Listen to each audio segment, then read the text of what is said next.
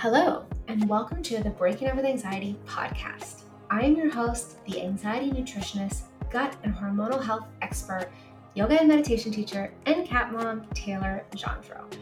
And this podcast is designed to show you how to relieve and resolve your anxiety disorder through the powerful combination of food, lifestyle changes, targeted supplementation, gut and hormonal health optimization, nervous system regulation, yoga, meditation, mindset, lifestyle coaching, and more.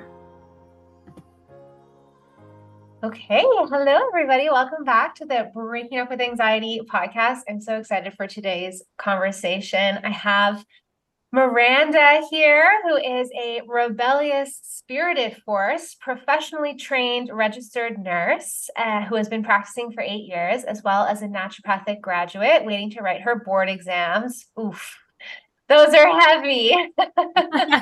Wishing you the best of luck. I know you'll crush it.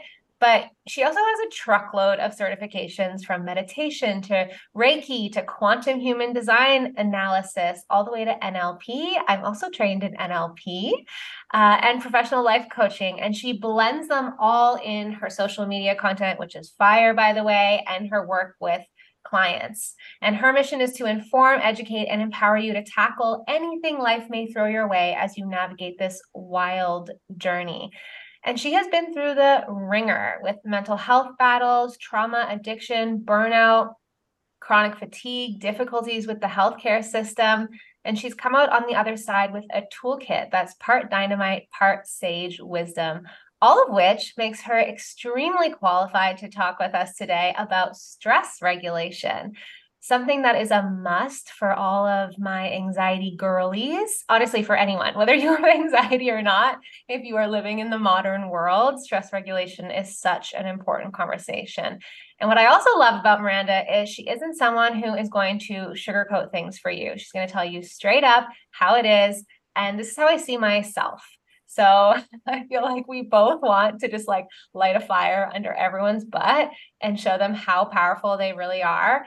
And so with that, I'm going to turn it over to you to give us the Coles Note version. I know this is a loaded question, but like who you are, how you got here. Yes. Number one, thank you so much for having me. I'm super excited to be here.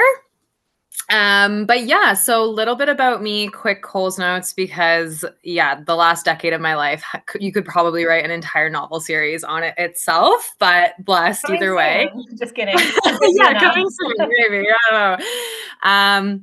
But yeah, so I originally started off as a registered nurse. I originally wanted to be a conventional medical doctor. That was my dream. I am obsessed with science. I'm obsessed with the human body. I think it's the most magical thing on this planet, in the universe. Like, it's just so cool how how the body works all on its own. But as we know or may not know, in the conventional medical system, health and wellness isn't really seen as integrative or everything being connected. We're trained in everything being connected, but then, when you get out and start working as someone in the conventional medical system, it's just not like that. Bureaucracy, politics, barriers, yada, yada, yada. So I started in Emerge very quickly, was like, this is not for me. What did I do? Like, I've put in all this work. My whole life's dream has been crushed. Had a bit of a career crisis, and through a random series of divine events, ended up finding naturopathic medicine, which I couldn't believe that this existed. I was like, wait, what? Like, this is the kind of healthcare that makes sense. Like, this is how all healthcare should be. So fast forward 4 years, right? I know. Duh. Fast forward now, but fast forward 4 years, and that brings us to this past September. So now I am currently practicing as a graduate at Curated Care in Kingston, which I love, and I'll write those board exams in February. But during that time, I still notice gaps. There's still a ton of gaps, even in naturopathic care. And this is what I really aim to fill through all of these other certifications. So mindset, I've noticed, is the foundation of any health condition. Like, it really doesn't matter what you're coming in with, like everything from heart disease to gut inflammation to allergies to, no joke, like enlarged prostates. Like whoever I see as a patient, fundamentally, they have mindset and stress regulation as a core issue in their healthcare. And naturopathic doctors still aren't completely poised to cover the mental, emotional, spiritual aspects of that. So that's really the gap that I've aimed to fill with that. So my ultimate goal is that you could come to me, like I said, with any challenge, any health concern, any combination of things, and I'll be able to help you. And that was ultimately my goal at the start, just needed to find the right slot to be able to provide that. Yeah, that was never going to happen in the medical model. It's just not built that way. It's interesting that you said that it's taught that way in school, that everything's connected. But are you talking about nursing school specifically? Because nursing school, my understanding is that it's more holistic than medical school. Yeah, so nursing school was very biopsychosocial. We were taught that right from the start, social determinants of health. You know, you can't separate financial health from environmental health, from global health, from physical health, et cetera, et cetera. And, you know, mental health, it was one of the pillars, one of our 4 pillars. And I was like, amazing, this is so great. Yes, makes sense, makes sense, makes sense. But then you get into the actual job and you genuinely can't do anything that you're trained to do. So there's this huge gap between what nursing education is and what nursing on a practical level actually looks like. And I feel like a lot of nurses hit this and they're kind of like, what the hell? I've been lied to, because I constantly see nurses flocking into these more alternative or integrative certification and therapies, which I think is really great. I think most nurses get into this profession for that reason. But it sucked. I mean, hopefully we're seeing that start to change now, because I think we have to, because the system is so broken. I don't think we can go any other direction. But yeah, for the time being, there is a big dissonance between that versus when you go to medical school, it is straight up physical medicine. Like they have maybe a couple hours of, as you know, nutrition specifically, as well as psychological approaches. And that really comes from, you know, way back with Descartes originally, that Western medicine philosophy of the mind and body being separate. And we kind of still practice that archaic type of medicine, which has been disproven, but that conditioning runs deep. So I feel like it's such an ego thing. Like we're so smart that we can just outsmart the body with this medication, or we can just outsmart the body with this surgery. It's like, I'm sorry, human being doctor, like you're not smarter than the human body. Like, I'm sorry, you're not. Yes, and that is a huge aspect of it. And this whole, I'm gonna say westernized perspective, because that's really, we don't see this so much in Eastern or more global approaches to health. But from a Western medical perspective, that is what we see. We see a forcing. Like it's very much, okay, this is what the body's doing. We don't want it to do it. So how can we like force it or jam it into doing what we want? When in actual reality, we know that the body has this extremely intelligent, innate life force that is well beyond our comprehension, that we will ever be able to understand, that drives everything. And this is where those questions come up where you're like, okay, well then if it just takes medication, why can like 5 people get the same medication for the same diagnosis and have completely different results? And like the obvious answer is there's more going on. Mm-hmm. Mm-hmm. Yeah. If you can hear my cats wrestling, I'm so sorry. Apologies, everyone. I have this cute little fluffy thing on my mic to try and drown out this noise. I don't know. Every single time I sit down to podcast, the past few times, they just get into it. They're brothers. And it's just like, oh my gosh. I'm like, there's hair everywhere. I'm like, guys, can you not right now? So anyway, apologies to everyone listening. I don't know. Maybe it's something that my podcast editor can edit out. But that's what that noise is, in case literally anybody is wondering. But to bring it back, I love meeting nurses and talking to nurses, because while they're all Western medical trained, and you can't see me, but I'm doing air quotes, and they all share the same values as me, all the ones that I've met. Like we have the exact same conversations. Like we're frustrated with the system. And I love that you've mentioned multiple times that is a systemic issue, because I do try to make that very clear. Like sometimes I get frustrated and I go on my Instagram stories and it might come across like I'm bashing doctors. But I feel like doctors are blamed for so much when like they're literally an employee of a system. And yeah, of course, their education is, I don't even want to say lacking, because they're educated on something specifically. Like they're educated on medication and cutting things out and things that, like, if you're in a car accident, like you need people who are trained in that kind of stuff, right? But the systemic issue as a whole is that like we have been subconsciously programmed and trained to think that that is our only option and that there is no like other option out there. And if you do go the natural route, you're like a wackadoodle. Yeah, and I think, that brings up a very good point of why doctors are even in this position to begin with. Like, I think a lot of people don't quite reasonably, because why should you need to understand this, but how diagnoses are made and how treatment is prescribed from a Western medical perspective. And this being said, like, we're also trained in all of these conventional diagnostics and treatments, like, and then trained on more plus plus. But basically what a diagnosis is just a checklist of symptoms that a patient is presenting with. And all a diagnosis is it allows us to sort you into a box. That's the purpose. Like the purpose of a diagnosis is to put you into a box. Then that allows us to do research and create statistics around a diagnosis, because you can't create statistics around individuals. And this is one of the biggest barriers to individual care. Like, you actually kind of can't have individual care in conventional medicine because of the way they diagnose and treat based on general population. And then treatments are recommended based on algorithms. So, if you have this lab result, you go, like literally it's drawn like an algorithm table, like this lab result, then you go here and prescribe this med. If after this time it doesn't work, then you go down here and prescribe this med.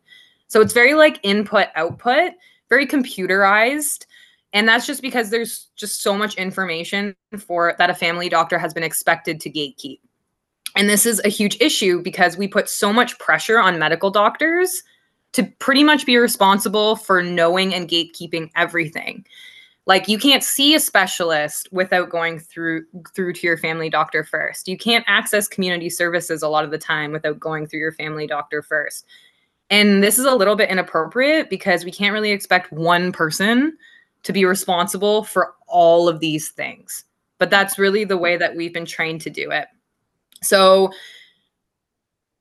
to your point, I think one of the biggest ways we can see this shift on a systemic and an individual level is starting to utilize other integrative practitioners alongside your family doctors. We relieve some of that pressure off of the poor family doctors who have 7 minutes to navigate your entire health, everything, and start using the people who are poised to give you the tools that you need, like holistic nutritionists, like naturopathic doctors, like chiropractors, like physiotherapists. These aren't used enough because, again, we're trained that even if you want to access these people, you should go to a family doctor first. And that's not necessarily true for every single thing that people are dealing with. So there needs to be a shift from this. Everything needs to be a diagnostic and treatment first before you can start putting in interventions. Because as I'm sure, as you also practice, there's also the functional approach here of like, yeah, okay, you can sort someone into a box and treat them, but you can also just look at the person and like what is happening within the person, irrelevant to whatever diagnosis you're working with, but still be able to do a lot for that person. Yeah. So. This is like I don't even want to say biggest pet peeve, because I'm sure that's actually not true, but the whole blood work thing and like, oh, my blood work is fine. It's like, you're not a piece of paper. And don't even get me started on lab ranges versus functional ranges. I mean, we could do a whole episode on that. but Mhm. this is like my biggest comment. And I just really love, thank you so much for sharing like all of that. To me, it blows my mind that, and this is not blaming anyone, but that we think that a family doctor who's had 4 years of medical school is going to be the gatekeeper and is going to know everything. Like, I'm constantly doing continuing education. You're constantly doing continuing education. I don't even run a general practice. Like, I'm very specific in what I do for a reason, because in my mind, I'm like, if I run a general practice, I'm going to burn out like 50 times because there's so much to know. And I'm almost like doing people a disservice Mhm. because there's no way I can know. I can only know a little bit about everything, or I can know a lot about one thing, right? And it's like, I love that you used the word pressure. Like, we're putting pressure on our family doctors. My girlfriend was telling me not too long ago, she was having like this incredible back pain, and she went to her family doctor, and her family doctor gave her like a painkiller, right? And then Mhm. she was so mad because she was like, he didn't know anything else about treating my back pain. But I was like, why do you expect him to? Like, go to a physio, go to a massage therapist, go to a chiro. Like, why was your family doctor the first person you went to? Like, I would never, and I have back pain on and off, I would never go to my family doctor for that. No. Never. But that's like people's initial like, oh, something's wrong with me, anything's wrong with me, let me go to my family doctor. Yeah. And it just seems super obvious how we've gotten where we're at, right? Because family doctors are burnt out. Totally. So they're quitting in waves because who's going to put up with this for an indefinite amount of time? You know, And they're nurses not and doctors. paid very well in Canada. So No, nobody's buying family practices. So family doctors are retiring. Nobody's buying it. They don't want it. exactly. And that's cascading into the general population because now people don't have family doctors. So what are they doing? Now they're going to walk-ins who have like even less information on you because they have no idea about your health history. Then what's happening now? Oh God, have you tried to go to a walk-in clinic lately? It's Yeah. impossible. They don't exist. So They exist but don't. yeah. So this literally happened to me. My family doctor retired and nobody bought his practice like a year and a half Yeah. ago. And so, I put myself on a bunch of wait lists because it's still important that I have a family doctor, because then I don't have access to certain things. Yeah. And I actually found a lump in my breast, maybe like, I don't even know now, 7 months ago. And without a family doctor, I couldn't get any imaging done. And I was Yeah. like, what the fuck? Like, I couldn't even pay for it. Like, I couldn't even be like, can I just pay for this? Like, you literally can't. So Yeah. I went to a walk-in clinic, and the walk-in clinic, they have this long list of things they don't do. And that's one of the things they don't do. And so it's turned out to be fibrocystic breasts. We're all good. I ended up paying a nurse practitioner at Yeah. that walk-in clinic who is able to give me the requisition. And now I do have a family doctor. I just got him like a few weeks ago, and we're doing follow-up imaging in a few just to make sure, but that was Mhm. the first time that I was just like, oh, I can't even get care if I want care right now. Yeah. I And you know can't where even you pay end for up? You know it. where you end up? Yeah, either paying for it or in a merge. I know. And I what's was that like, do I go to situation emergency right for this? now? I don't know. The And I don't lineups in want to the back merge. up. I know, and I don't want to back up a merge. I know it's like and we are actually healthcare trained people with some knowledge of how to, I mean, I have tons of knowledge about how to navigate the system, and it's still, you can't get care. Like even me, I have a family doctor. I was having some palpitations for like a week or so. So I'm like, it's not acute. I'm not, if I go to emerge, number one, I'll be waiting for 12 hours. Number two, they're going to tell me, well, it's probably anxiety and send me home after 12 hours of waiting, right? Check in with your family doctor. That's what they Yeah. would say. So I try to make a family doctor appointment 1 week wait. Understandable because there's Really no good. family doctors, and that's pretty good. Yeah. But still, when you're actively having symptoms, like Yeah. I know how to almost tell if it's an emergency or not, but the poor average person should not be responsible for navigating the healthcare system. And that's really what it's come down to. So, bottom line, it's super important. Like what you're doing is so important because people need to continue to be educated about options and feel empowered in their health and wellness journey and know there's not only family doctor, walk ins, and emergency. There's many other places to go. And as you were saying with the low back pain, if I have patients who come present to me with any sort of musculoskeletal pain, I say, like, do not go to your family doctor. They're going to give you pain medication. That's it, because that's how they're trained to treat pain. Mm-hmm. So instead, go to someone who is specially trained in musculoskeletal health. And I do think there's also a part of this about payment. And I think a lot of Canadians, I'm not sure where all your listeners are from, but at least in the Canadian healthcare system, there's this misconception that our healthcare is free. Yeah.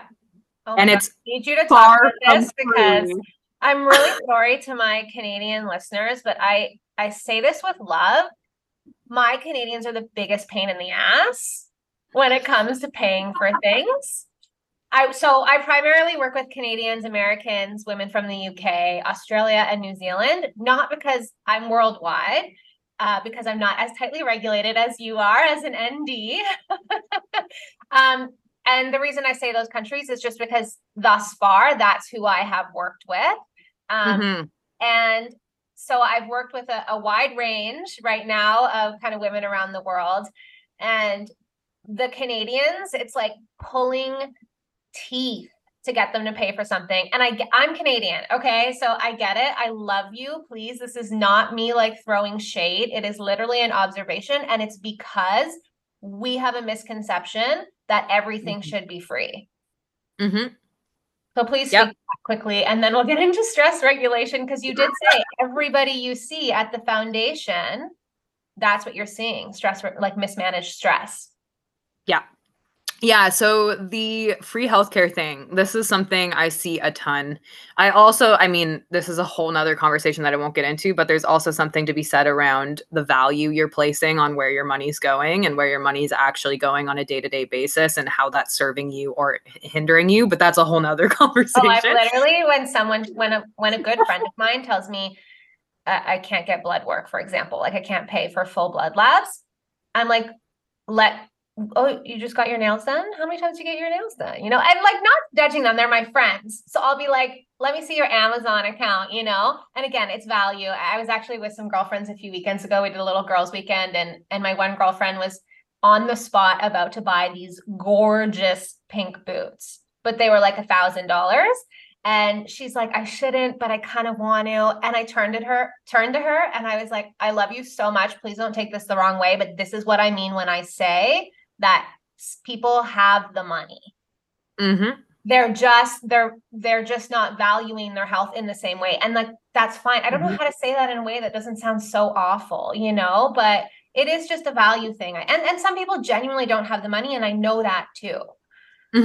Right. Well, and that's the sticky part about like the free healthcare, because it's not free, but it's forced. Which is, I mean, that's again, a completely different conversation about public versus private healthcare, pros and cons of everything. But bottom line, where we're sitting right now, like, you have to pay your taxes. And those taxes are going towards your healthcare. But the reality is again, with that value piece, okay, now you get to decide, fair or not, just or not, like, that's irrelevant here. Like, yeah, you have to pay your taxes, you have to pay into healthcare, but the healthcare that you're getting, if you are not prioritizing where your investment, your extra money is going towards health, then you will be left with standardized healthcare. And then it's up to you as an independent adult whether that's enough for you. But if you find yourself being something, and like you're saying, this is not a shame conversation, this is more of an awareness conversation, like for you to check in with yourself as an accountable adult and think, okay, if I'm feeling tired, if I'm feeling anxious, if I have muscle and joint pain and headaches and IBS symptoms every day, I'm going to the free paid tax public health care that I contribute to. Yeah, the forced paid healthcare, because I'm forced to pay it and I'm not going to access anything else. Well, then that's kind of sort of contributing to why you're stuck where you are, because there's a lot of people that can help you. It's just a matter of what's more important to you, like your morning coffee or like getting answers on your healthcare. Hey. I am quickly interrupting this episode because if you are like me and you are a visual learner, I wanted to let you know about my free 1-hour webinar class called The 3 Secrets to Natural Anxiety Banishment that walks you through, well, the 3 secrets to natural anxiety banishment, specifically how to optimize your digestive function, how to fix your gut, how to eat in a way that boosts natural neurotransmitter production and reduce inflammation, and how to bring your hormones back into balance. I love podcasts for listening to when I'm on walks or driving or cooking or cleaning. They inspire me and give me so many aha moments. But I am a visual learner. So I benefit the most when I can see the information presented in a clear and organized manner, like a slideshow. I don't really remember or retain information that well when it's just presented verbally, which is exactly what I have done for you in my 3 Secrets to Natural Anxiety Banishment training. And within that training, I share the top things that you need to be doing to optimize digestive function, boost neurotransmitter production, bring your hormones back into balance, all in a beautiful slideshow. So if you haven't watched that, hit the link in the show notes to get your copy of the 3 Secrets to Natural Anxiety Banishment free training emailed right to you. Okay, back to the episode. Okay, stress. I feel like we could do like literally a zillion hour podcast. Four podcasts. Yeah, I love talking about this. I don't have a lot of people in my life I can talk to about it with besides clients and stuff because my family is very allopathic. My side is starting to come around, but my partner's side is so not there. So I just keep my mouth shut. Super fair. Can you please define stress for us? So I think, we can talk about stress as like the noun, and then you can almost also talk about it as like a verb. So we'll start with the noun. So stress in its raw form can be anything. All it means is something that's impacting the body that the body has to respond to. So I think we have this misconception of stress that it's like when things are hard or when things aren't going right.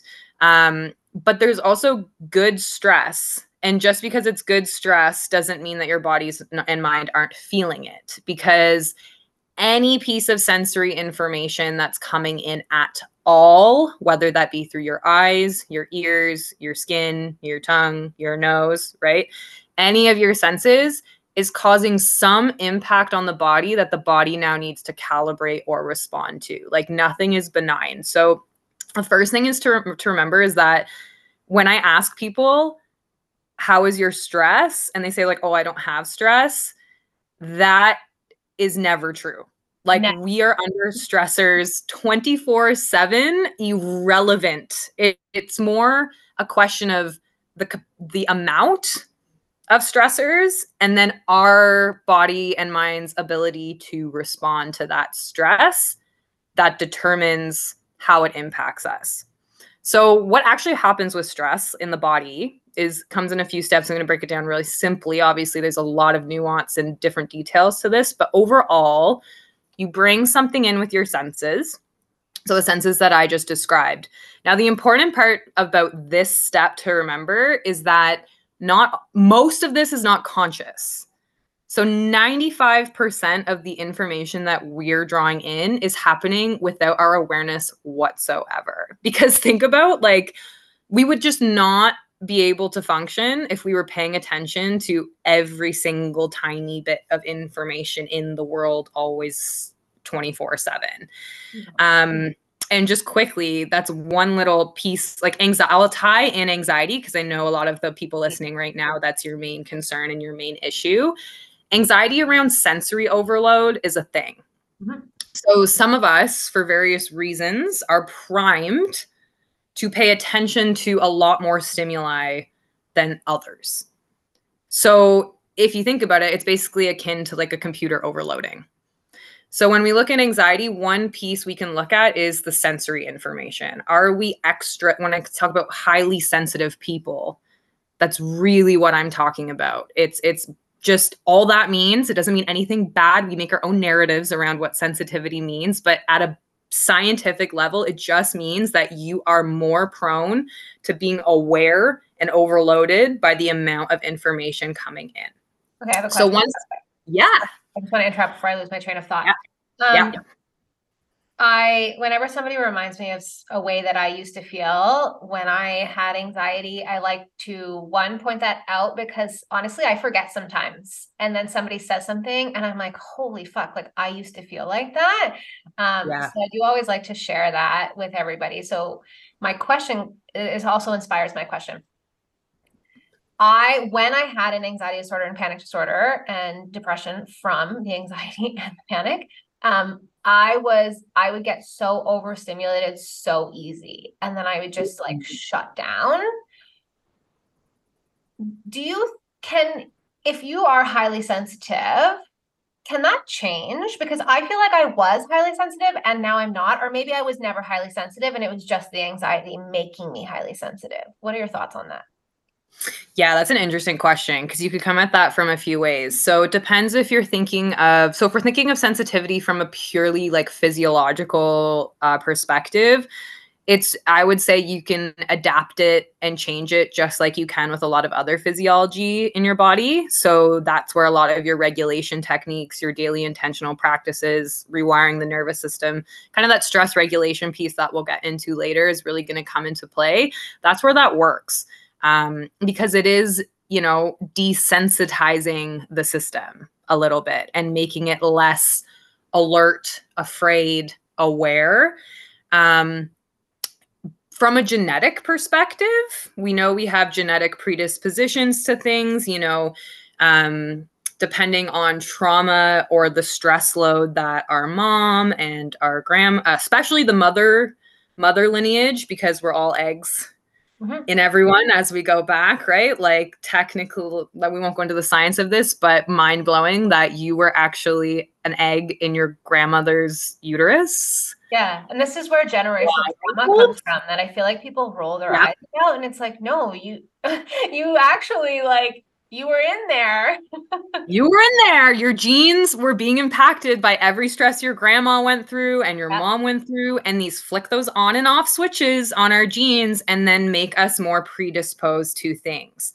It's also the environment you were grown up in, et cetera, et cetera. So, but because of that, on that point, only 10% of things are really considered genetic, like hard genetic predisposition. The other 90%, we are in control of flipping that on off switch depending on modalities and practices. So long-winded answer to say, yeah, I don't believe you can change your predisposition. Like if you have a predisposition to being sensitive, you will likely always have that predisposition. So you have to be aware that yes, you can turn it off, but it can also get turned back on again more easily than someone who doesn't have a genetic predisposition.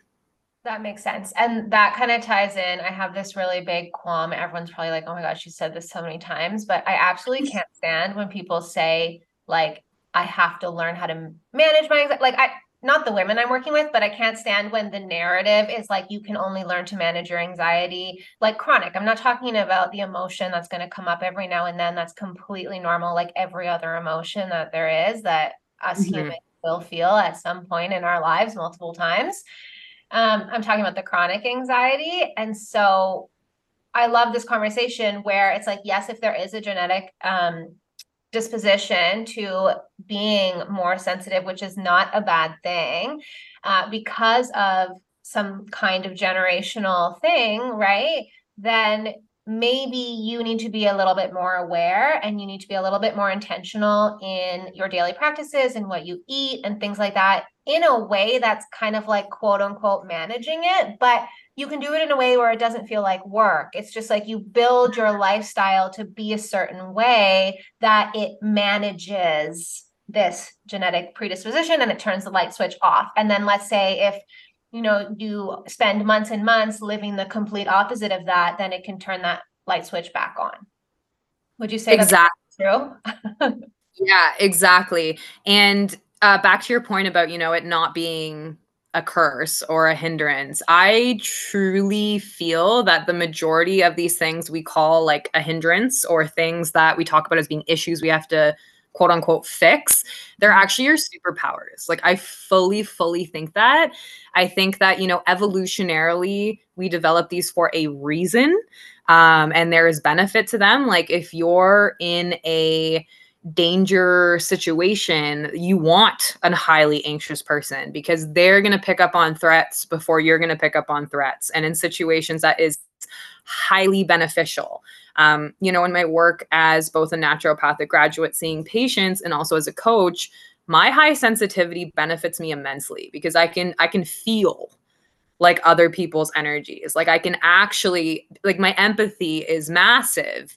And it's literally like a superhero, like, with great power comes immense responsibility. And that's the same with sensitivity. Like, it is a superpower. Like, I also see any sort of neurodivergent brain or neurodivergent system, which is honestly how I see sensitivity. ADHD, autism spectrum disorder can also be thrown in there, all those other diagnoses.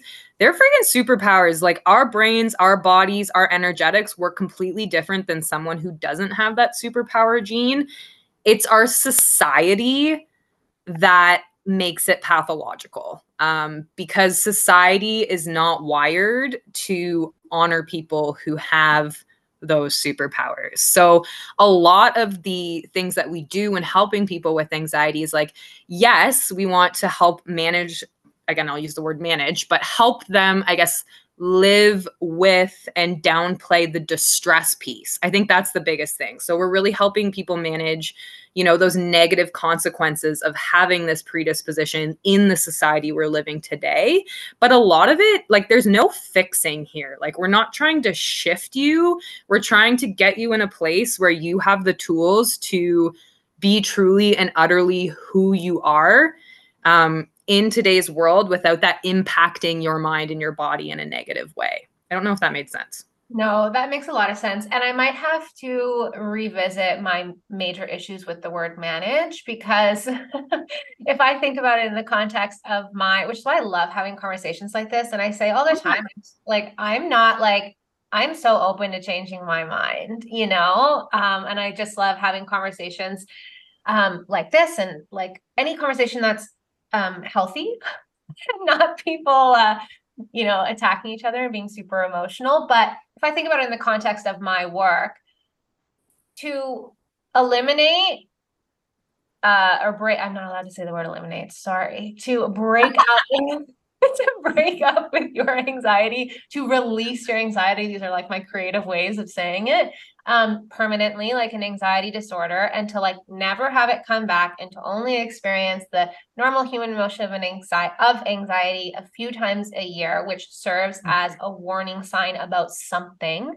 Right? Like, maybe it's really early in the morning and it's pitch black outside, and you're just like extra hypervigilant, and you hear a noise and you feel anxious, because it's warning you, oh, maybe there's danger, or you're hungover and you have anxiety because of what just happened to your neurotransmitters and what alcohol did, right? Like, anyway, if I'm looking at it from that perspective, there are certain things that you need to be doing 70 to 80% of the time to manage an anxiety-free lifestyle, to keep it that way, so that you're not struggling with anxiety, panic, depression, acne, IBS, like insert your symptom here, chronic fatigue, headaches, whatever it is, right?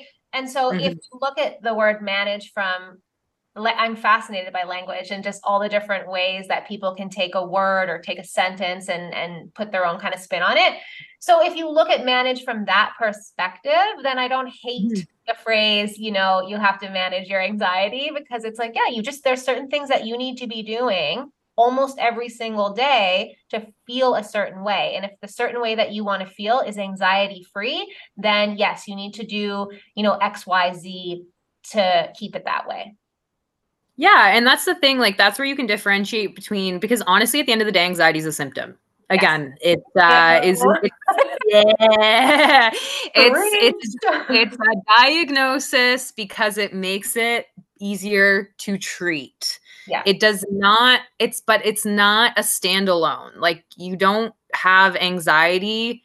Anxiety, end of the day, anxiety is a symptom. Anxiety is a symptom. Period. So, point blank. Point blank. So, it's not, you are an anxious person. Okay. That's like, like you're not defined by this. We're born an anxious person. Like, no, you're born with a predisposition, maybe, to having more susceptibility to experiencing anxiety. That's a good word. You experience anxiety. Mm-hmm. So it's like what that really comes from is that dissonance, like that dissonance between your internal and your external world based on a bunch of different physiological factors. So, from a hormone perspective, when you're taking in that sensory information, if you're sent that sensory information coming in, your body goes, okay, so sensory information. Basically how it works is like sensory information comes in. I think we were talking about this and then I got off on a tangent, but just going through that. Yeah. Sensory information comes in, it goes to the thalamus in the brain. The thalamus is like the main control center of your brain, and then it's going to start communicating with other parts of your brain. So for anxiety, the three parts we see the most are the prefrontal cortex, the amygdala, and the hippocampus. So quick neuroscience, your prefrontal cortex is where your executive functioning is. It's also your inhibition center. So this is really the part of your brain that allows you to be a functioning human being in today's society. So planning, organizing, higher level thinking, and shutting off the parts of the brain that are freaking out. So what people with anxiety often have in their brain is a predisposition for that to come down. So as soon as we get sent any amount of sensory information, our brain will go, oh, like we can't plan, we can't do anything, we can't think, we're scattered, we're all over the place, and like our brain's firing everywhere because this functioning is lower. And then in the amygdala, which is our emotional center, this is where a lot of trauma patterns are stored. So emotional experiences over the lifetime, and lots of people who are more susceptible to anxiety were the people that were highly sensitive, again, superpower, but then put in situations throughout their childhood that were super chaotic, were super unsafe, high dysregulated emotions all over the place. And your amygdala learns this is life. Life is chaotic, life is scary, life is extreme. So that sensory information comes in. What's our brain primed to do? Lowered prefrontal cortex, so less inhibition, because your brain's going, we want the amygdala to scream at us. We want it to tell us we're unsafe because that's what life is. Life is unsafe. Pattern. That's what it knows. That's the pattern. And anything the opposite of that actually feels unsafe.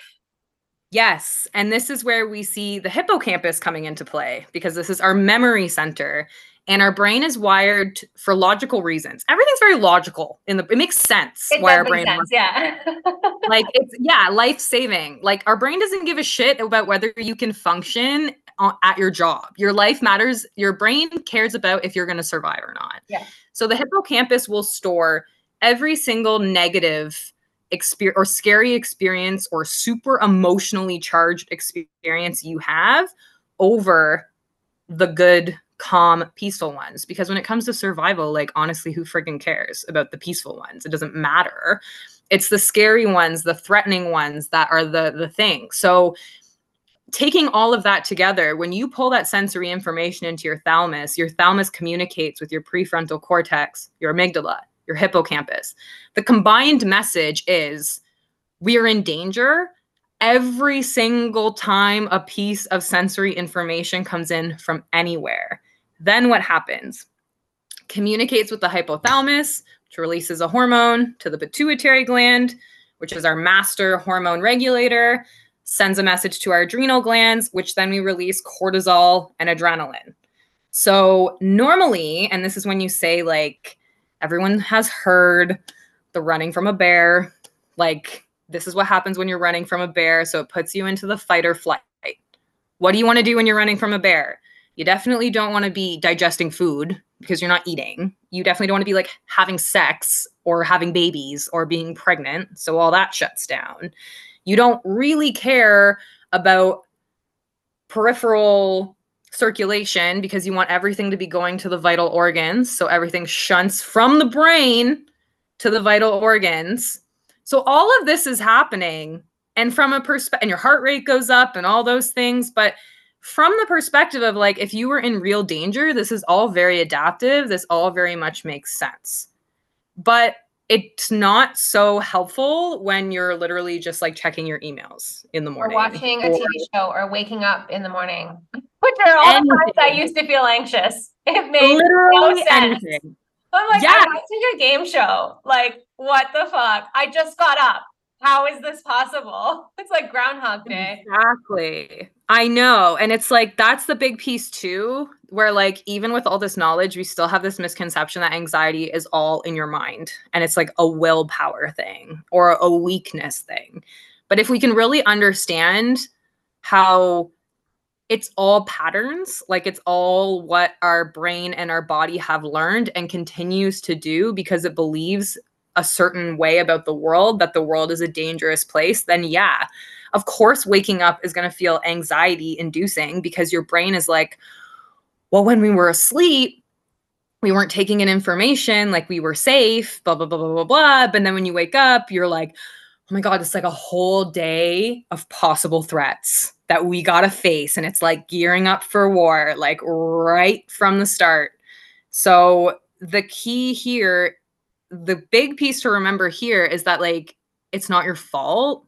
It's not something you actually can't push through anxiety. Like pushing through anxiety is probably one of the worst things to do because you're continuing to perpetuate that narrative to your body of like, our needs aren't being met. There's nothing to stop this. Everything is unsafe. So until we look at the actual conscious stress regulation piece, that pattern will continue to perpetuate and probably get worse throughout the lifetime. And when then this gets left unchecked, your body has cortisol and adrenaline pumping through it like 24/7. And over time, this is where we start to see the development of those physical symptoms and conditions. Mm-hmm. Hello, me again.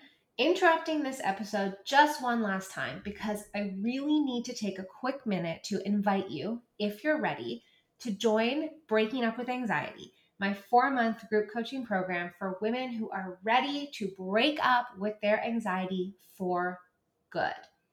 By the end of our 4 months together, not only will you have completely rebalanced your gut, your hormones, and built a flexible nervous system, but you will have the tools and resources that you need to keep your anxiety away so it doesn't come creeping back down the road. Through simple dietary changes, my signature root cause specific gut and hormone supplement protocol, powerful stress management and nervous system regulation techniques, psychotherapy based workshops, and the support of myself and all your other Breaking Up with Anxiety ladies, this is going to be the best goddamn breakup of your life. But in order to give each woman who joins the program the support she needs throughout the journey, there are always only 12 spots available for enrollment each month. And right now, there are a few spots left. When you break up with someone that isn't right for you, it's always a relief. Breaking up with your anxiety isn't just a relief, it's completely life-changing. If you are ready to show up for yourself, do the work, and change your life, click the link in the show notes to sign up for Breaking Up with Anxiety today, or head over to www.tayjandro.com/breaking-up-with-anxiety. Okay, back to the episode. I did a workshop not forever ago, a few months ago. It feels like forever ago. And it was all on stress. And part of me talking about this workshop was you get a lot of messages where it's like, what's that one thing I have to do? Because that's kind of the messaging, right? Like, just take this pill, just do this one meditation, just do this one breath work practice, just go to therapy. And like, that's going to make you better. It doesn't.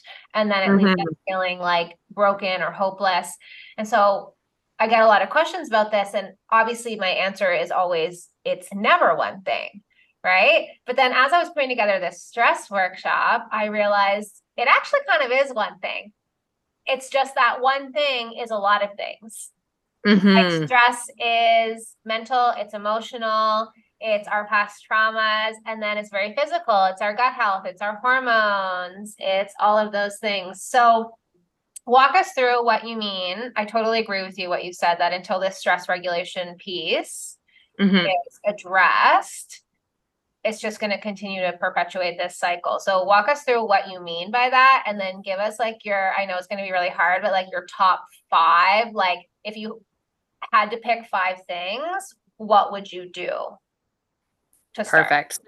Yeah, I'll give you like the educational basis of how I approach stress regulation, because again, listeners, Tay, I know, comes from this perspective as well. Like the more informed and educated you are as patients and clients, the better you're going to be able to help your own anxiety on a day-to-day basis. And that's what matters the most, because seeing practitioners is great, but it's the in-between, it's the real life shit is the problem. You know, that's where the actual practice of re-regulating is going to come from.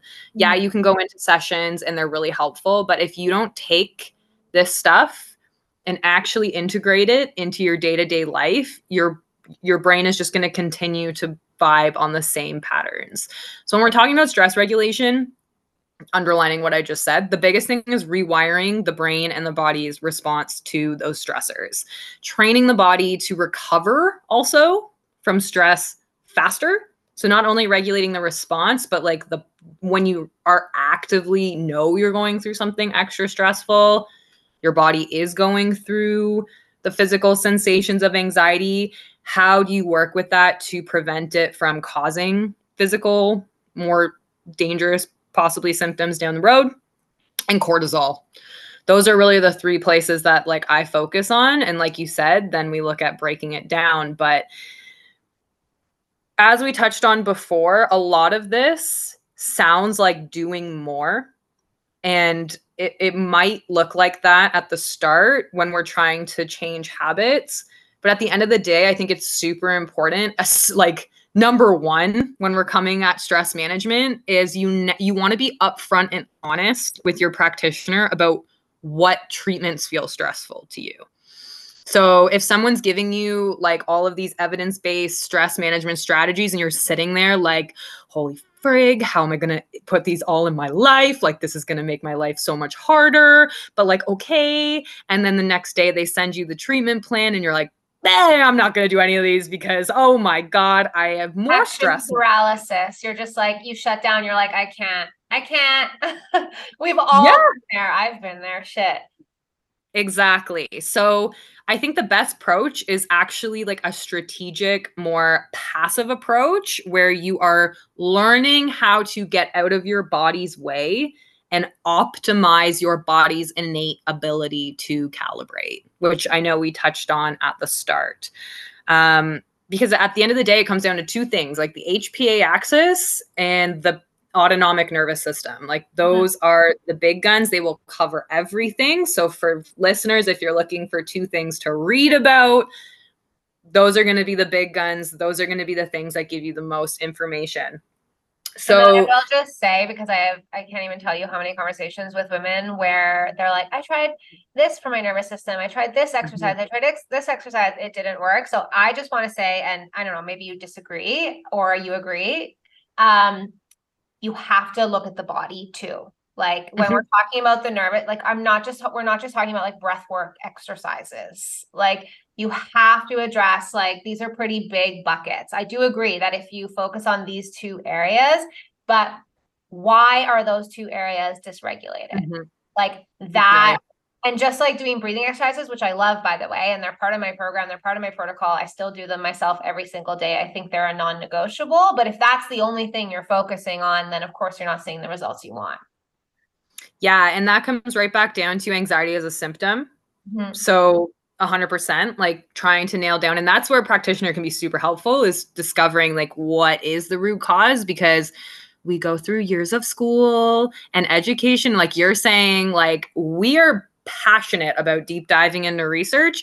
You might, like you as a listener, might not be so much passionate or trained on how to read medical research. And that's not your job. No, like the conventional it's very dry. Oh, but I love it. Unless you love it. Yeah. You love it or you don't. But Yeah. it's like, we've put a lot of money and years into learning how to navigate this so you don't have to. And I think we've really come away from that because you go to your medical doctor, right? A lot of the times, in all fairness, because they don't have the time or the knowledge, is, okay, we'll just manage your stress. And you're like, what does that mean? How do I do that? And they're like, just manage your stress. And you're like, what? Just do it. So it is nuanced. It is complex. So this is where accessing a practitioner that knows what the fuck they're talking about can help you navigate that. Because 100%, like the gut, big time with the approach you have is huge. Like, you know, majority of our neurotransmitters, our happy hormones are created in the gut. That connects to the immune system. You know, immune system is our warriors, our battlers, our protectors. If there is any threat coming from food, damaged organs or tissues, in like, even if you have osteoarthritis, like your immune system is picking up that tissue is damaged, sending a signal that there's danger, and your body experiences anxiety. Your body doesn't know, your brain cannot differentiate where the threat is coming from internally or externally. So all that to just back you up like 100%. Like, there's a reason why anxiety is a comorbid symptom of the majority of physical ailments, both ways. Mm-hmm. But yeah, so with regulation, I think one of the fundamental places that we need to start, though, is focusing on the concept of neuroplasticity. Yeah. So this, oh my God, I'm so excited. You're like, magic word. You're saying, so you're dropping all these words I love, like integrate, calibrate. I'm like, oh my God, I say these words all the time. It's just logical. Yeah. Like, you know, you see the body through the lens of one system that reflects all systems and everything as one, et cetera, et cetera. Like, it's just, these are obvious words, right? But they're not used as much as they should be. No. I think this might be, I mean, I've had so many amazing conversations on this podcast, not to downplay any of them, but literally every third word you're saying, I'm like, are you in my head? Neuroplasticity. Yep. Love it. Continue. Yes. So neuroplasticity is super basically, you know, we've talked a lot about the autonomic nervous system as well as actual brain lobes and parts that contribute here. These are what's ultimately driving it. Like, regardless of what the stimuli is or like the root cause, it is your nervous system and your hormonal system that is creating the symptom of anxiety. So while, you know, you're working with a practitioner to deep dive and get into the root cause, what you can do on an individual level that's going to have, again, I'm a big fan because I'm a busy freaking lady. And honestly, I am not adherent to long treatment plans, anything that takes up a lot of my time, because I don't have it. And a lot of people who experience anxiety are high functioning, busy, ambitious professionals or entrepreneurs. So this is especially for you. Go for the highest outcome, like highest effect for most minimal time given.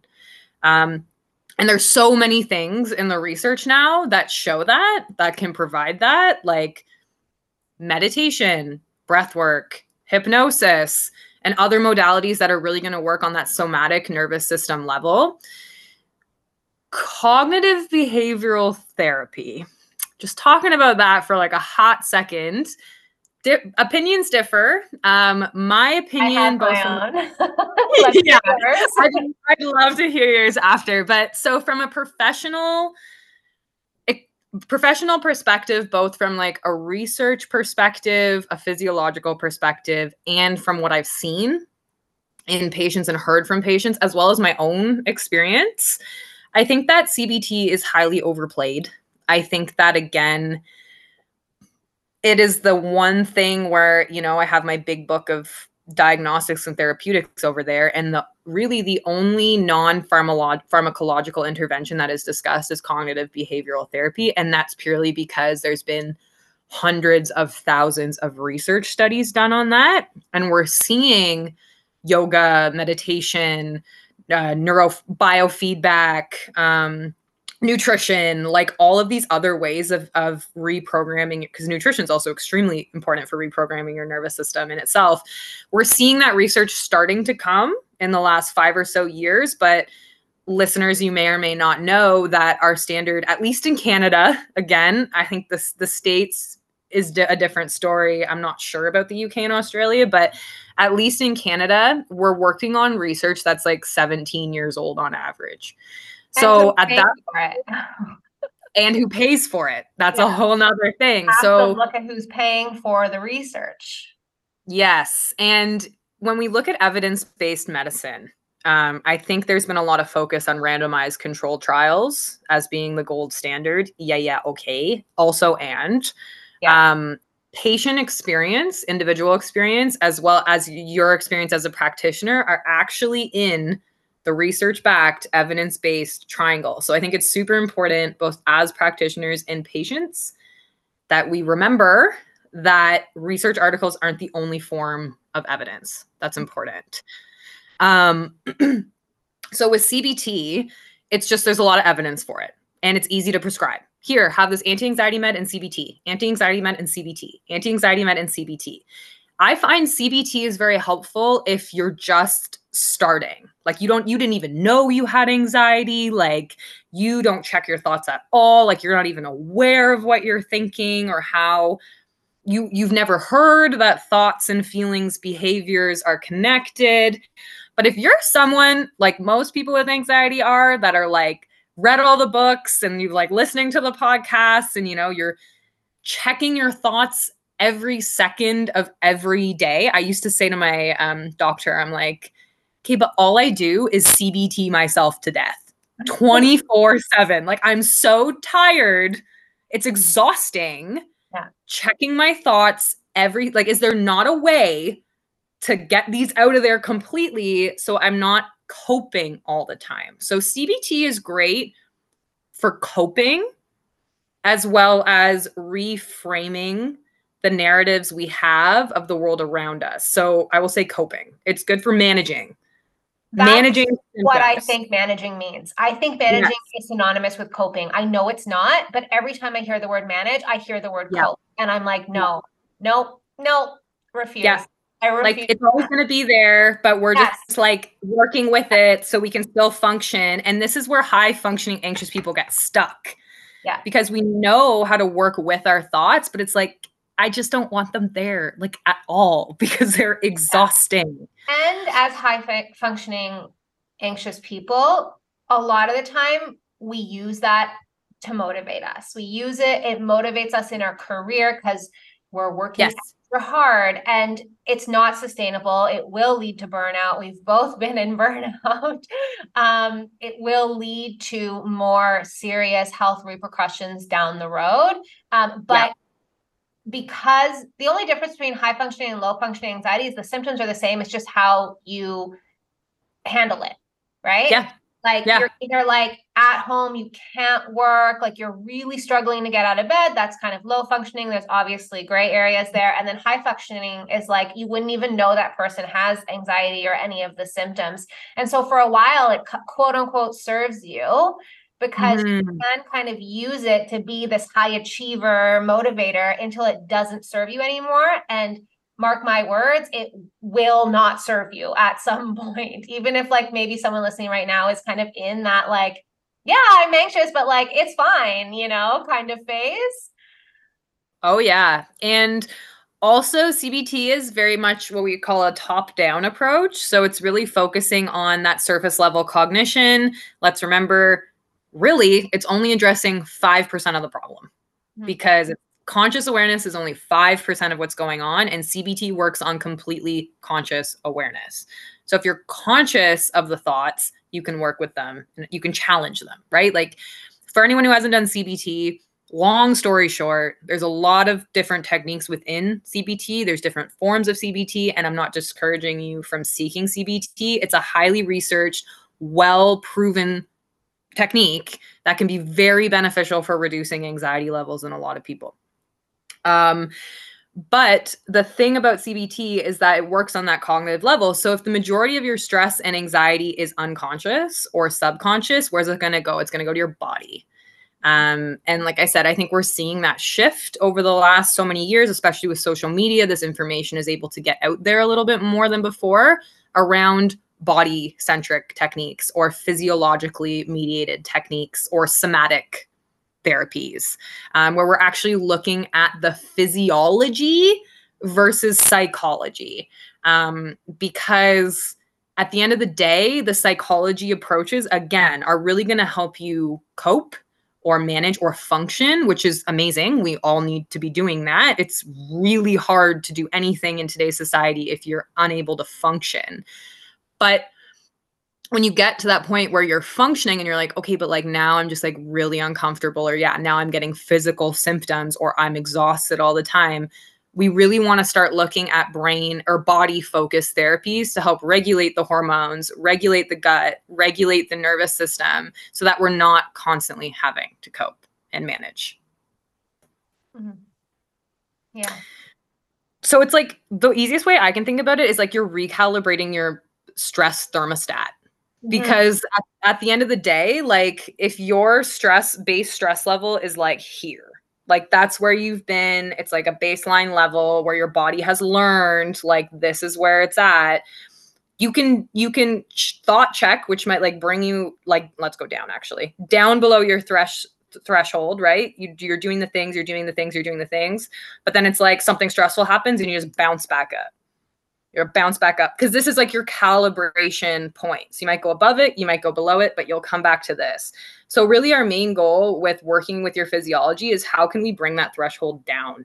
So your baseline stress, your baseline anxiety, your baseline response is going to be much lower than it was before, so that you're able to tolerate more and you're able to basically that. You're able to take in a lot more stressors. You're able to handle a lot more sensations without your body going into like chaos survival mode. Overdrive. I'm smiling from ear to ear because in one of my programs, I literally, on the part that I'm teaching on stress resilience, I have a picture of a woman and inside her is a thermostat. And yes. on the fucking slide, it says calibrate.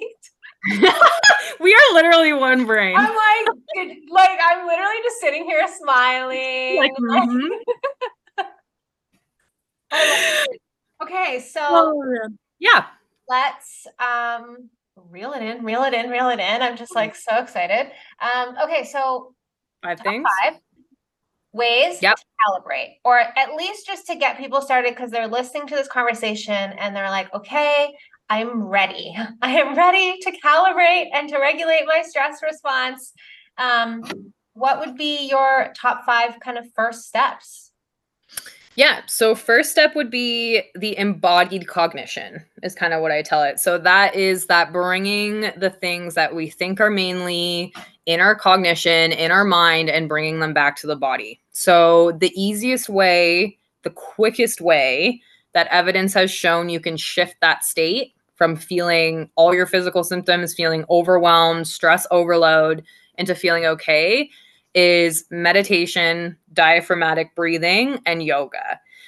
I'm telling you, the research shows 5 freaking minutes, 5, maybe not like 3 to 5 minutes of a meditation or focusing on your breathing in a strategic way you will be floored by how quickly you can go from feeling so jacked up and like nothing is going to help you and you're feeling hopeless and you're feeling exhausted to like, holy shit, I forgot what calm feels like. Now there's 2 parts to this because some people might be like, yeah, like fuck you. I tried to meditate and all I felt was worse. Like I felt way more restless. If this is you, there's some deconditioning and rewiring that has to be done on the side around productivity versus rest and feeling safe, like you were saying, in a regulated state because our brain's not used to it. So that's a deeper dive. But in the get-go, when you're like in the heat of the things, if you're finding that sitting still actually makes your anxiety worse, then you're going to want to do movement. So some sort of moving it, like, and it doesn't have to be a strategic exercise program or anything like that. It doesn't have to be yoga, but yoga is amazing for like literally every piece of the stress puzzle. It hits every single checkbox, but it can be as simple as just like Shaking's my fave. shaking She's your shaking. body. Nobody Yeah. can see she's shaking. That's my fave. Like when Right. people come to me and they're like, what do I do to release my anxiety now? I'm like, shake, Or just like shake it off. beat the shit out of something. Oh my God, so Scream much into a pillow. I've done that. Scream into a pillow, have an adult temper tantrum. Yep.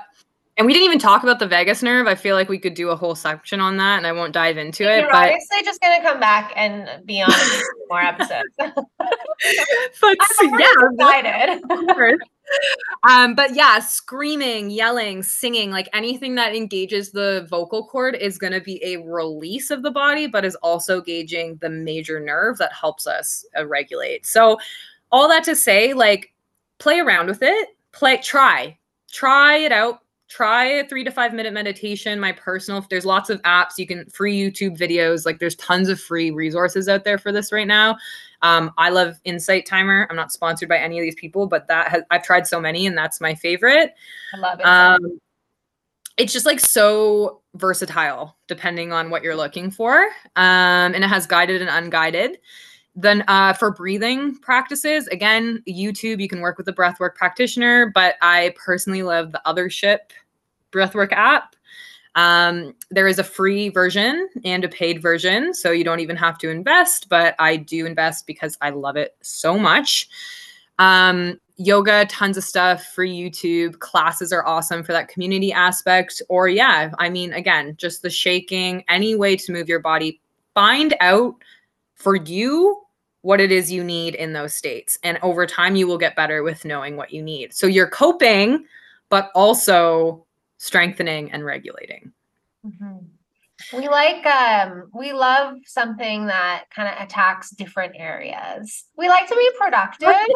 We're efficient. A lot of time. Yeah, we're very efficient. We're busy ladies. We don't have a lot of time. Exactly. Point B faster. So we got to like habit stack, and we just got to stack like the benefits of what we're doing. Exactly. So that was, sum that up, embodied cognition, like anything that's going to get you out of your brain and into your body, either moving or down regulating. Second one is going to be nutritional neuro support. 100%. Your fave. Yeah. Bread and butter. No pun intended. Bread and butter. But you don't want to not bread and I mean, I don't mind butter if it's good quality. Oh my God. Bread and organic butter. Yeah. So yeah, brain food. So I mean, there's a ton of different, and Tay has a lot of wonderful resources on this, but a couple big ones that come to mind are omega-3 fatty acids, that are found in fish, nuts, flax. You can also take them in supplement form. These are super important. We don't get enough of them in the diet. And antioxidants. So colorful fruit and vegetables with fiber. So veggies, eat your fruits and veggies. The more colorful, the more rich in color, the better the nutrient quality is going to be for you. And if I could give you one food, or let's say 2 foods, let's say 3 foods, my top 3 other than omega-3s are going to be blueberries, leafy greens, and walnuts. What about protein? Oh, and protein. Yes, protein. Yeah. So protein's huge. If we don't have enough protein, that's a whole nother root cause, right? Insulin, metabolic dysfunction, insulin resistance, sugar dysregulation, maybe not enough neurotransmitters. Exactly. Isn't that great? We got a lot of things going on if we're not eating enough protein. It's so funny because my psychiatrist, the one who pointed me in this direction, he wasn't able to tell me much, but he was like, I think blueberries are good for you.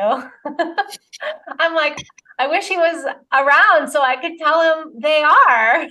They are amazing. They're brain superfood. Yeah. And then, so that would be number 2. So number 1, getting out of your mind and into your body using various techniques. Number 2 would be the brain food. And then number 3, I know we talked about this a little bit, and again, I want to bring back the importance, even though I was kind of playing it down, is that cognitive reframing piece. Because it is super important that we're reframing how we see the world, how we perceive stressors, interrupting previously instilled patterns and loops that can drive stress and anxiety. Now, you can do this from a CBT level, but again, it's very conscious. I have found personally and with clients and patients much better success with things that focus on the subconscious to reframe. So again, that would be things like hypnosis, neurolinguistic programming. These are all things that work on a deeper level. So they work faster, in my opinion. They can like shift beliefs that you've had your entire life in 1 to 2 sessions. It is actually straight up scientific magic. It's insane. It blows my mind every time. Yeah, it's wild. And it's more, I love therapy. I've been in therapy forever and I still see value in therapy from time to time. But if you want to get somewhere faster, in my opinion, the hypnosis and the neuro-linguistic route will just get you there faster. Therapy can still be a tool that you use. Like for me, if I really want to understand a pattern of mine and I really want to kind of get into like, why am I like this? Why do I like react this way? Blah, blah, blah. I love therapy, to have those kind of conversations. That's also just purely an interest of mine. I read a lot of books on that. I listen to a lot of podcasts on that.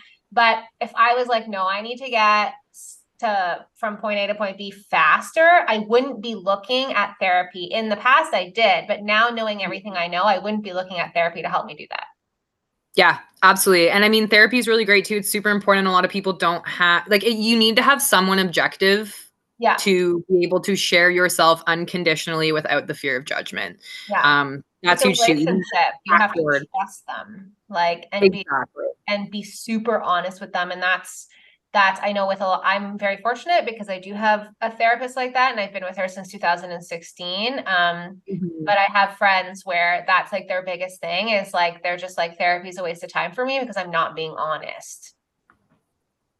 Yes. And that speaks to a lot too, like how you show up to therapy is pretty big too. So I say, it's good at different stages of people's journeys. Like sometimes you're like, for me, I could not, every time I went to therapy, I was feeling re-traumatized. Like it was just, let's unearth everything, but then integrate nothing. So now it's just like in my body, but it's not being integrated. But now, like this far into my journey, I was actually just saying to my sister, I'm going to revisit psychotherapy because I feel now I have things quite regulated and integrated, but there's still things that come up where I'm like, it'd be really nice for me to just be able to unleash on someone for an hour who can hold space for that. Yeah. Because sometimes we find ourselves trying to talk to friends and family or a significant other, which of course, like there's a place for supports there, but it's a very stressful time for a lot of people right now. And a lot of people with anxiety or stress in general feel, I don't want to quote unquote burden them with more, and that can be stressful in itself because then you feel isolated, you feel alone, you feel like you don't have help, but you do. It's just sometimes usually an objective person who is trained to hold space for that and isn't emotionally tied to you is a better place for you to dump all that. And that will help improve relationships as well. Yeah. Okay. So again, one, mind to body. 2, nutritional neuro support. 3, cognitive subconscious reframing. 4, breaks. Breaks. So this is science. Fucking lesson the hard way.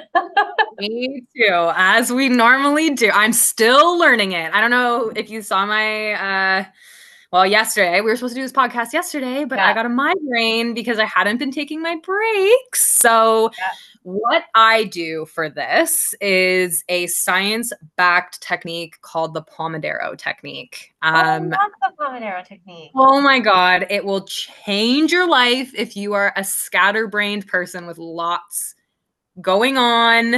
If you find tasks are falling through, if you find you're getting behind on tasks in life, you're procrastinating, shit stacking up, and that's driving a lot of your anxiety.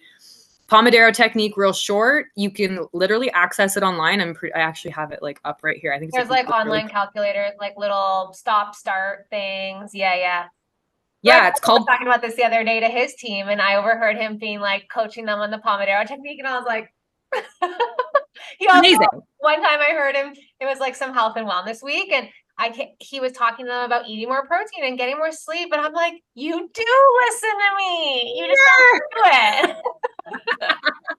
Hey, we're all really good at telling other people what to do, not so good at embodying that. That's always a practice. But yeah, so you can go pomofocus.io, but you can also just Google Pomodoro. But it's basically a technique that's shown that ultimate productivity comes with 25-minute spurts. And then basically it'll be like 25 minutes, 5 minutes of break, 25 minutes of work, 5 minutes of break, 25 minutes of work, 15 minutes of break. And then you kind of keep doing that until you run out of your task list. And it's amazing. Like, you think you'd get so much less done that way because we think we have to take on like 2, 3, 4 hours of steady work. But I'm telling you, time, and this is like the bottom line of this whole podcast, like time spent does not equal quality of outcome.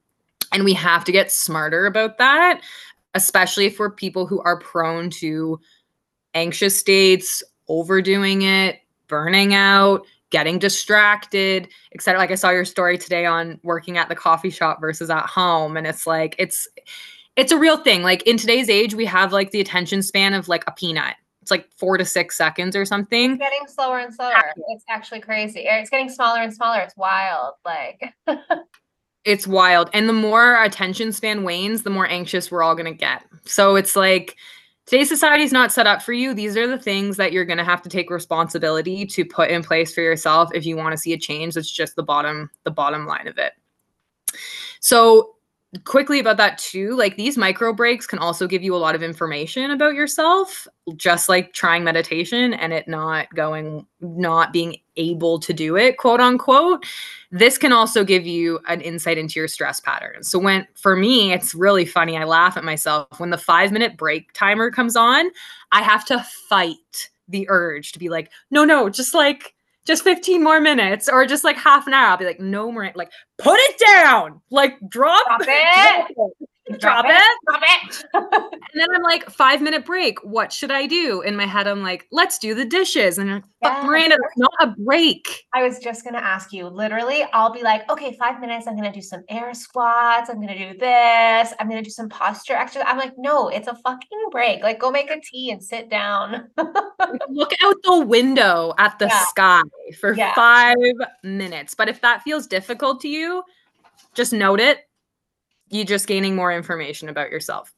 And then number 5, finally, digital detox. Yes. Huge. Like you will not recognize how addicted we are to social media until you do that thing where you delete Instagram off your phone. Then you're unconsciously, you find yourself hitting the spot where the app used to be. And you're like, oh my God, what is literally wrong with me? Yeah. Like it'll just happen. You'll just hit the spot. It freaks me out every time I do it. Like, they pay a lot of very smart people a lot of money to figure out how to keep us like on these apps. Like these are very fucking smart people. There's like psychology behind this, neuroscience behind this, like it's wild. Yep. And all for the purpose of literally making you addicted. Because they don't have your best interests at heart, which they're not really like, that's not really their job. Their job is business, to make money. And I think it's important that we remember that. And also I remember when I found out that, Mark Zuckerberg and Steve Jobs and the people who really work on the big guns that work on this stuff, they don't let their kids use these things. That should tell you everything you need to know. That should tell you everything you need to know. Yep. They don't use them. You think these like high functioning entrepreneurs are using? No, they have teams. They don't even go on social media because they know what it does to your brain and they know what it does to your physiology. So take breaks. Even if it's like even with the Pomodoro technique, what I love about it is that you will notice how much time you were wasting on social media, because I'm telling you, when that 5-minute break happens, you pick up your phone, you're able to look at like 2 things before that 5-minute timer goes off. And you're like, oh my God, that was my whole fucking break. If you didn't have that timer on, tell me you wouldn't be on that for an hour. And then you're like, oh my God, where did the last, and then at the end of the day, you're like, oh my God, I don't have time. I don't have time to do anything. I don't have time to do my 20-minute exercise. It's like, I guarantee you were on that phone for like 4 hours today, stuck in the vortex. And it's such an energy drainer.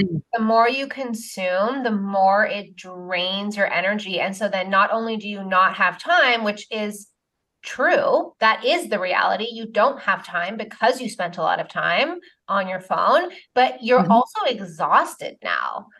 Like, yeah, well, it's crazy. Even for me as a creator, you know, that whole like create before you consume thing that literally everybody in the creator world talks about, or anybody who does anything, like you write a book, anybody will tell you this, like create more than you consume. I am pretty good because this is a habit I've been working to unbreak since 2015 with my phone. So I actually am like pretty good at not being on my phone. I also have an app called Opal that blocks it. I have it set. I cannot change it at certain times. I will literally put my phone down when I'm at home and I won't see it for hours. But this is a habit I built. I was not always like this. Like I broke the old habit and I built this new habit, but I'll still have days where I will pick up the phone and like scroll before, let's say, I get my post out, and then I'm exhausted and I like don't want to post and I don't want to do anything. And it actually still shocks me every time. I'm like, why did I do that? Why did I pick up my phone? Now I'm fucking tired. Yeah. And I mean, bottom line, that comes back to the original conversation we were having about what is stress, right? Like every single piece of stimuli you are picking up, no matter what. People who just scroll through their stories, or like my partner, totally calling out my partner on this. Sorry, Christina, but like in the morning, or fam, or like literally anyone. But like, you know, at night, she'll just sit there and just, right? We're guilty of this. Like I don't do it anymore because again, my phone does not come in my bedroom. I do not scroll at all, actually. Like I go on social media specifically for what I need and then I get out. But like this, even if you're not consciously watching videos or looking at it, every single time you go through something, your brain is downloading. So you start your morning downloading a billion things of information, and then that's before you've even gotten out of bed. So your brain only has so much capacity to take things in. So, I mean, all in all, social media, there's tons of different issues with this, tons of problems that it causes. If you're going to be on social media, you got to make sure you're using it intentionally. And this is coming from two people who run businesses off social media. Yeah. Which has been a whole learning thing in itself. I like listen to my podcast instead and get on my email list for like 2 emails a week. Like I would honest to God prefer people do that than follow me on Instagram. I truly would, because I work in mental health and it would make me a hypocrite if I preferred that you spent your time watching me on Instagram. Totally. Boom. Okay. Well, thank you so much. Until next time, tell everyone where they can find you and all of the things. Yeah. So right now, in a bit of transition of where I'm popping things, but the easiest place to find me right now is on Instagram. Of course. I promise it is only helpful content, and it's not like you have to be on there every second of every day to catch what I do. No. Be intentional. Go on for a few minutes, creeper stuff, get off. Exactly. Or even just go on to hit my links and we'll have a conversation regardless of what you need.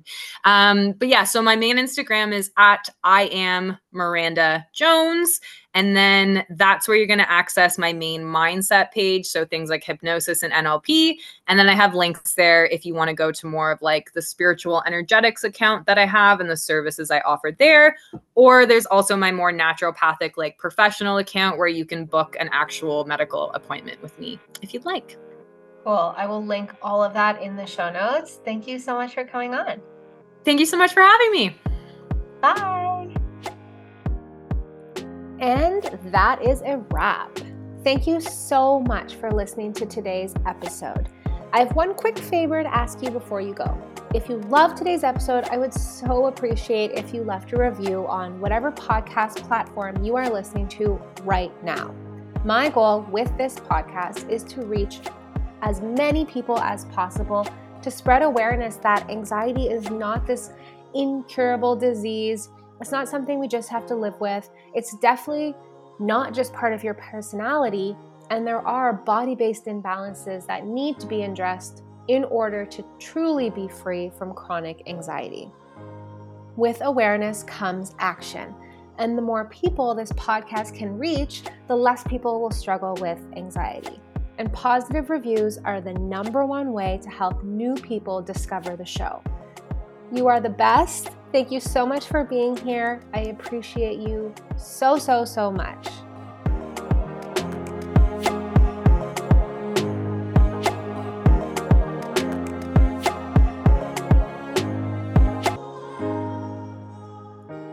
One last thing, my legal medical disclaimer. The Breaking Up with Anxiety podcast with me, Taylor Gendreau, is for general information and educational purposes only, and the advice and recommendations I give or my guests give throughout the episodes do not replace medical advice. The consumption of this podcast does not qualify as a practitioner-client relationship with me, and the use and implementation of the information discussed are at the sole discretion of the listener. Yes, I am a nutritionist, but I am not your nutritionist. So please discuss any changes with your primary healthcare provider. Okay, that's it. Until the next episode, bye for now.